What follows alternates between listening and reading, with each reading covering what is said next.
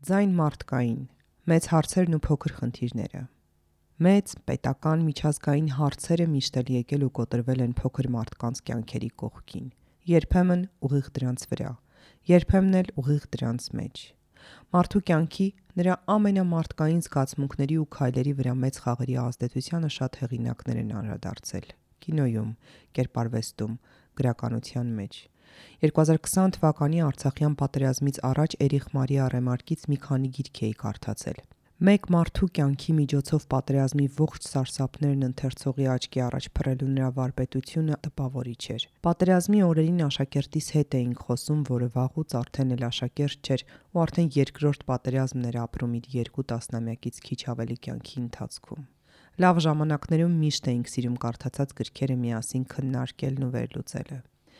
Այդ օրը պատերազմի ամենաթեժ օրերից մեկը, երբ ինքն արդեն պատերազմում կորցրել էր հորն ու բազմաթիվ մարտական ընկերներ, խոսելու բան չկար։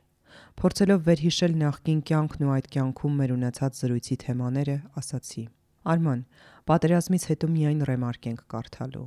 «Չէ», ասաց, «պատերազմից հետո ռեմարկ ենք գրելու»։ Մարգարեական էր։ Պատերազմից հետո զգալու էինք ռեմարկի բոլոր հերոսների ապրումները, դառնալու էինք ռեմարկի հերոսները։ Կորուսյալ սերունդ։ Կորուսյալ սերունդ տերմինը գրականության մեջ օգտագործել են մի շարք գրողներ, որոնք անդրադարձել են պատերազմ անցած սերունդներին։ Առաջինը գրականության մեջ այն օգտագործել է Էրնեստ Հեմինգուեյն եւ Ծագում է արևը Ֆիեստա վեպում որպես բնաբան։ Առաջին համաշխարհային պատերազմի մղձավանջով անցած մարդիկ, որոնք ռազմի դաշտում էին թողել իրենց երազանքները,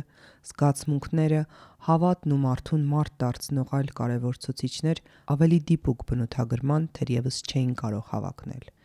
Իրենց վերադարձին աշխարհն այլևս նույնը չէր, քանի որ իրենք նույնը չէին։ Հայրենասիրական կոչերն արժեզրկվել էին իրենց աչքով տեսածից հետո։ Այլոց համար կարևոր համարվող մանրուքները նրանց համար եթե ոչ նողկալի, ապա հաստատ ծիծաղելի էին։ Նրանք օտար էին, կորած, կորուսյալ։ Նրանք կորցրել էին ուղեծիրը։ Տերմինը գրականության մեջ կիրառվել է նաև նույն ճակատագրին արժանացած երկրորդ համաշխարհային պատերազմի զոհերին նկարագրելու համար,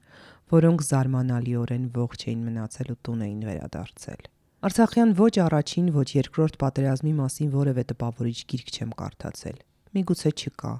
միգուցե դեռ չկա, միգուցե ես ուղղակի դեռ չեմ գտել ու կարդացել։ 90-ականների պատերազմին իմ սերունդը շատ փոքր էր կորուսյալ դառնալու համար։ Մենք անկախության սերունդն էինք, մենք հաղթանակ կերտած հայրերի սերունդն էինք, անկախ նրանից, թե հենց քո հայրն ինչ էր արել այդ հաղթանակի համար։ Եթե նա մարտի դաշտում չէր եղել, միևնույն է, նա կռվել էր իր ճակատում։ Նա ստիպված էր եղել հաղթահարել քանդված սովետի արդյունքում քանդված իր գործարանը, իր կորցրած աշխատատեղը, իր քանդված կյանքն ու կամ ի վերջո ինչ որ կերպ ելք գտնելով, պահել մեծացնել քեզ, կամ հանձնվելով անզորությունը խեղդել ալկոհոլի բաժակում ու ստիպել քեզ ժամանակից շուտ մեծանալ։ Այնուամենայնիվ, մենք անկախության սերունդն էինք, մեզ անկախ ու ուժեղ ապագա էր սպասվում։ Մեր սերնդի պատերազմը 2029 էր։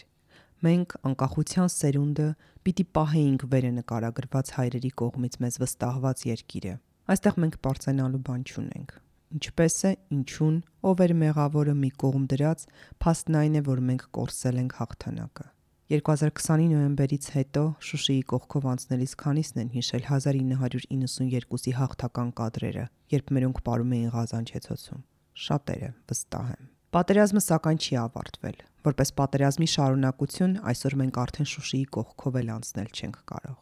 Արցախի շրջափակման օրերից մեկն է։ Արցախի շրջափակումը վաղուց սկսված պատերազմի ճակատամարտերից մեկն է։ Շրջափակման հետ նժարին մի պարզագույն հարց է դրված. ապրելու ենք Արցախում, որպես հայրենիքի տերեր, թե ոչ։ Շրջափակումը սակայն, ինչպես եւ ցանկացած մեծ հարց, հարյուրավոր փոքր խնդիրներ է ջարդում փոքր մարդկանց գլխին։ Շրջափակման առաջին օրվանից նպատակ եմ ունեցել թույլ չտալ ամենակարևորը՝ մտքի շրջափակումը։ Ամենօրյա ռեժիմով դժվարացող խնդիրների մեջ չմոռանալ ամենակարևոր հարցի մասին։ Ապրելու ենք Արցախում, որպես հայրենիքի տերեր, թե ոչ։ Սկզբից ուժերի սահմաններում էր թվում։ Սրնդի պակաս առանձնապես չեմ զգացել։ Ոչ թե որովհետև մեծ պաշարներ ունեմ։ Ինչ պաշարներ կարող ես ունենալ, երբ վարձով ես ապրում ուրիշի տան 1.5 սենյակում։ Այլ որովհետև սնվելու հարցում առանձնապես քմահաճ չեմ ու առանց մի շարք չճարվող սննդատեսակների շատ երկար կարող եմ ապրել։ Լույսը կհետևեմ ժամանակացույցին, գազը փայտով վառարան ունենք։ Սա առաջին մի քանի շաբաթ է, երբ դեռ, այսպես ասած, տաք ենք։ Հետո բացվում են շրջափակման մյուս շերտերը։ Կարոտը, ամենապարզը, կարոտը հարազատների նկատմամբ։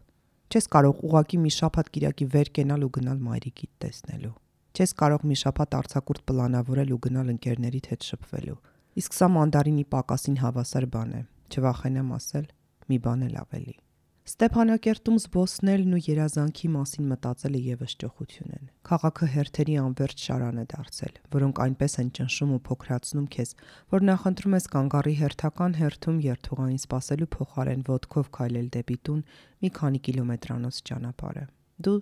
թեկուզ Արցախում ապրող, բայց նույնչափ մարդ, որն ունի նույն հիմնարար իրավունքները գեղեցիկ կյանքի, ինչև ունեն քեզպես կապույտ անձնագիր ունեցող մյուս հայրենակիցներդ։ Ուղիղ քո կյանքի վրա ես զգում մեծ միջազգային հարցերի ծանրությունը։ Միգուցե որովհետև մի օր դու որոշել ես, որ հարցը կարևոր է։ Ապրելու ենք Արցախում որպես հայրենիքի տերեր, թե ոչ։ Շատ ռոմանտիկ է հնչում միգուցե։ Իսկ ով է ասել, որ եթե ապրում ես Արցախում, կյանքի մասին երազելու իրավունք չունես։ Ասել են մեծ միջազգային խաղերը, որոնք այս դեպքում կոտրվել են ուղիղ կյանքիդ մեջ, ճխլելով մանդարին ու կարոտ։ Մեր պատերազմից հետո մենք կորել ենք, դարձել ենք կորուսյալ սերունդ, առանց ուղեծրի, ազգային կողմնացույցը կորցրած։ Կորել ենք ազգային հարցերում, կորել ենք անձնական հարցերում։ Մեզ խաբել են, մենք խաբվել ենք։ Արցախի շրջափակման այսինչ օրն է, ընդհանուր ու մանրամասնություններից զուրկ ամենօրյա կրկնվող նախադասությունը մեդիայում մի մեծ, շատ մեծ ծանոթագրության կարիք ունի։ Արցախի շրջափակման այսինչ օրն է, որտեղ մարդիկ օրվա թանկագին ժամանակի մեծ մասն անց են կացնում հերթերում, որտեղ մարդիկ լողանալու համար հատուկ մարտավարություն պետք է մշակեն ամեն օր, որտեղ աշխատավայր հասնելը շքեղություն է, որտեղ մարդիկ օրեր շարունակ տնային հագուստով են ու հազիվ են սանրվում, քանի որ ոչ հավես կա, ոչ էլ տնից դուրս գալու առիթ ու հնարավորություն։ Կրթության հիմնարար իրավունքը մասնատվում է ամեն օր 20-ից 25 րոպեանոց ոտքի վրա վերարկուներով արվող դասերի մեջ։ Ու այս ամենի արդյունքում մարդկանց նպատակներն ու երազանքները փոքրացել են, օրվա մասշտաբով հասնելով կես կաղամբի ու 3 նարնջի։ Ու նորից մնում է ռեմարկ կարդալն ու գրելը։ Մեծ անհասկանալի խաղերի արանքում քեզ օվկիանոս գցած մի տաշեղ զգալն ու ռեմարկի հերոսներին ի սրտե ապրումակցելը։ Ու ստապ մտածելու կարճատև պահերին նորոգել ու ամրացնել այն միտքը, որ հարցը շատ պարզ է. ապրելու ենք Արցախում որպես հայրենիքի տերեր, թե ոչ։ Ու փորձել անկեղծորեն ու խորապես հավատալ, որ հենց սա է իսկական հարցը։ Առանց այս հավատի մյուս բոլոր հարցերին դիմանալն անհնար է, ու կորոսյալի ախտորոշումն էլ ջնջել չի լինի։ Հեղինակ Թամարա Գրիգորյան, կարդաց Գոհար Աբրահամյանը, հոդվածի ձայնագիր տարբերակը Փոդքասթների ձայնագիր բաժնում։